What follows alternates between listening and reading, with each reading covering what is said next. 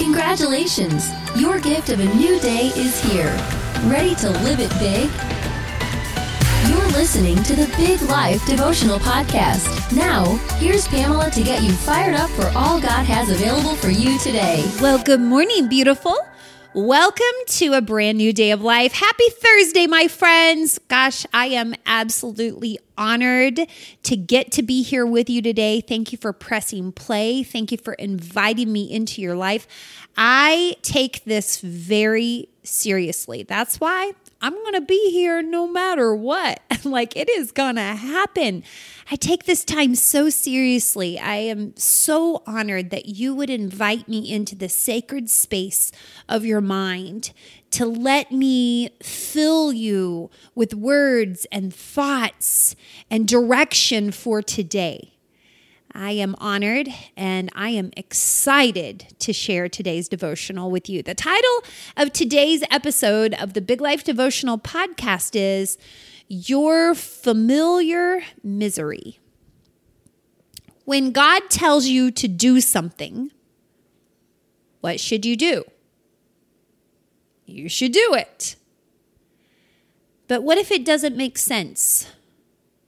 What if, honestly, you just really don't want to do what God has told you to do?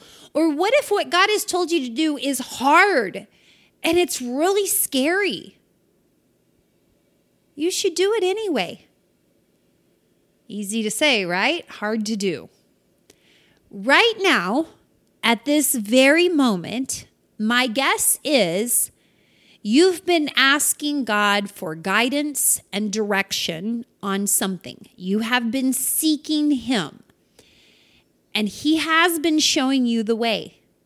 He has been giving you peace in one direction and discord in another. You turn on music and you hear it in the music. You listen to a sermon and boom, that is somehow what they are talking about today. You turn on a podcast and lo and behold, if that podcast doesn't say it, doors have been opened. Honey, they are not all shut. A way has been made. Maybe it's just not the easy highway you would prefer. The choice is now yours.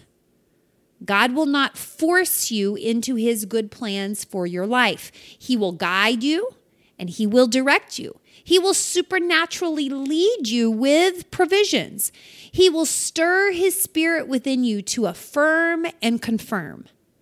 But He will not lift your foot for you. He won't make you take the next step.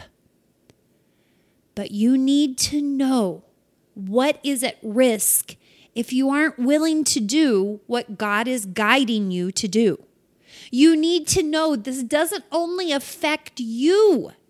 This affects everyone around you. This affects generations to come. Is your unwillingness to do this hard thing God is asking you to do going to affect your children? Well, let me ask you, were you ever affected by any choices your parents made? Darn sure were, weren't you? Has your job ever been affected by the choices of the people you work with? Yes, totally. So what makes you think that your choices here aren't doing the same? Are you going to deal with this? Or are you going to pass it on down for someone else to deal with? Is this going to become the burden of your son or your daughter? Will they have to fight the battles you weren't willing to fight yourself? Will they be stuck in a place they were never meant to be stuck in because you were too scared to do what God was telling you to do? Let me ask you a question. If you're a mom, this question will cut through the layers of excuses and get right to your core. Are you ready for this? Here's the question. Would you wish this for your children? This dysfunction this struggle, this problem, this unhappiness, this shame? Would you wish it upon your children? If not, then mama, you have to be the one to deal with it. God gives us an example in his word of what happens when we refuse to take the next steps he has directed us to take. The short story is our children end up suffering. Everyone around us ends up suffering, and we completely miss all the goodness God has for us. You remember the story, right? The story of Moses going to Pharaoh and demanding, let my people go. And you remember the story of Moses then leading those people through a desert with Egypt chasing after them and coming to an impassable Red Sea. And you remember God parting that Red Sea to save them and destroying those who chased them. Remember God leading the Israelites through the desert with this miraculous cloud in the sky during the day and a pillar of fire at night, showing them precisely where to go. You remember the manna that fell from heaven, providing them food to eat each day in a wasteland where there was no food. This was all for the same people. This was all about the Israelites and where God was leading them. God's provision time after time, God's guidance for every step, God's protection for every battle. It was always there. But when God told them to take the next step into the land he had promised them, and they saw the people who were already there, they grew afraid. So afraid, they refused. They refused to believe God when he said that it was theirs. They refused to believe God would really protect them again. They refused to believe that God knew what he was talking about when he said, now is the time, go. And they didn't go. They stayed. They stayed in a desert they were never meant to stay in. And they got stuck. All God had promised them, all he had aligned for them, all of his good plans in a beautiful land filled with abundance, all of that was forfeited because they just couldn't take the next step God was telling them to take. They opted for their familiar misery over the unknown promise. Does this sound strangely like your own life? Opting for familiar misery over an unknown promise? There's a promise over your life, a promise of plans to prosper you, not to harm you, plans to give you hope and a future. But when you are not willing to let go of what is and step into the unknown of where God is leading you, you forfeit it. And at some point, all of that forfeiting, all this hee-hawing around, all this delaying and doubting, and maybe next week, and maybe next time, and oh my gosh, I hope next year I can do something about this, all of that will eventually, you dismiss yourself from the promise. And maybe you're okay with missing out yourself, but what about your children? What are they missing out on because you're stuck in familiar misery? Here's what God said to his beloved people who refused to trust him fully. And you got to hear this. Numbers 14, verses 22 through 24 first. It says, not one of these people will ever enter this land. They have all seen my glorious presence and the miraculous signs I performed both in Egypt and in the wilderness.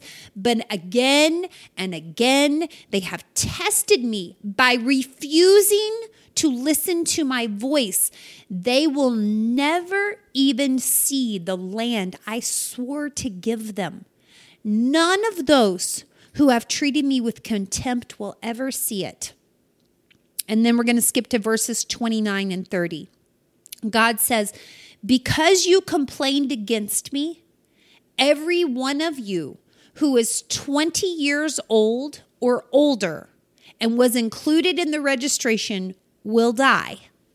You will not enter and occupy the land I swore to give you. The only exceptions will be Caleb and Joshua.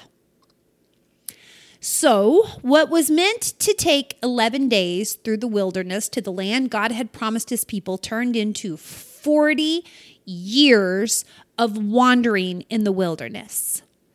Their punishment for their unwillingness to do this hard thing in faith was not one of them over 20 would ever get to step foot into the goodness of the land God had aligned for them. And it would take 40 years for them to all die off, except for two, Caleb and Joshua. What would they get to do? They would get to step into the promised land. Why would they get to survive to see their promised land? Why just Caleb and Joshua? Well, if you read the story, it's because they were the two who never gave up. They never gave up hope. They were the two who stood against the crowds and had complete faith that God would do what God said he would do. There were over 2 million Israelites in this desert. Everyone over 20 years old, except for Caleb and Joshua, would die there over the next 40 years. What did this mean for everyone under 20? Have you ever thought about this? Maybe you've heard it before. Heck, I've taught on it. I don't know how many times. About all these people dying. They never got to see what God had promised them, what God had aligned for them, what he had available for them. But have you ever thought about the kids, the ones who were under 20? This is what God showed me today. For everyone else that was affected by this, they were stuck in a place of extreme hardship, watching everyone die for 40 years. Think about being 15 years old and your parents refused to believe that God was good enough, big enough, faithful enough. And they refused to take the next step out of where they were. So you suffer being stuck there until you're 55.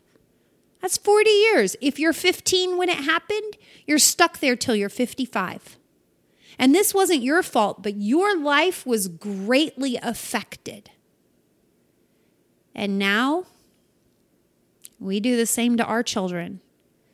When we refuse to face the hard things and trust God enough to take the next step, we not only get ourselves stuck, but we create a trap for our children. They're stuck. Would you want this for your children? No? Then do something about it. Hasn't God shown you that he can be trusted? Hasn't he always provided? Hasn't he always made a way? Your survival rate so far, 100%. You know why? God. He's faithful. Then why are you paralyzed in fear and doubting his ability to do it again? God honors the one bold enough to believe he will do impossible things. He strengthens the one who is willing to give his all and hold nothing back. He supernaturally provides for the one who will go. But for the one who sits in doubt and overwhelm, they miss out. What could you be missing out on? A lifetime of promises and provision, a purpose greater than you can possibly imagine. And who could you be causing to miss out on it as well? Your entire family and everyone around you. This isn't just about you. Your choices affect others, and you know that. Maybe you've been left to clean up messes your parents weren't willing to address. Maybe you've been impacted by decisions others weren't willing to make. Maybe you've carried the weight of burdens you didn't even create. Obesity, that runs in the family. until someone decides to get healthy. Poverty, that runs in the family until someone decides to find a way out of it. Abuse runs in the family until someone decides to get help. Addiction, that runs in the family until someone decides to get whole and healed. What has been running in your family for generations, and it is unfair that it got passed down to you. Are you going to be passing that down from here? Deuteronomy chapter 1. We're going to look at 3 different verses to close this out. Verse 21 says, "Look, he has placed the land in front of you. Go and occupy it as the Lord has promised you. Don't be afraid. Don't be discouraged." Verse 32. "But even after all he did, you refused to trust the Lord." Verse 26. "But you rebelled against the command of the Lord your God, and you refused to go in." Are you refusing to go? Are you refusing to take the next step? Are you refusing to make that simple change? Are you refusing the help? Refusing because it's hard, it's scary, it's uncertain. Refusing to respond to the prompting of God's Spirit that keeps showing up in songs and sermons and posts and podcasts.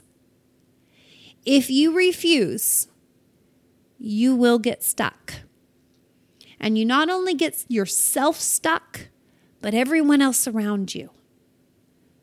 Don't do that to them. Trust God. Trust His good plans for your life. Trust Him to supernaturally strengthen and guide you. He's giving you another chance. Don't waste this.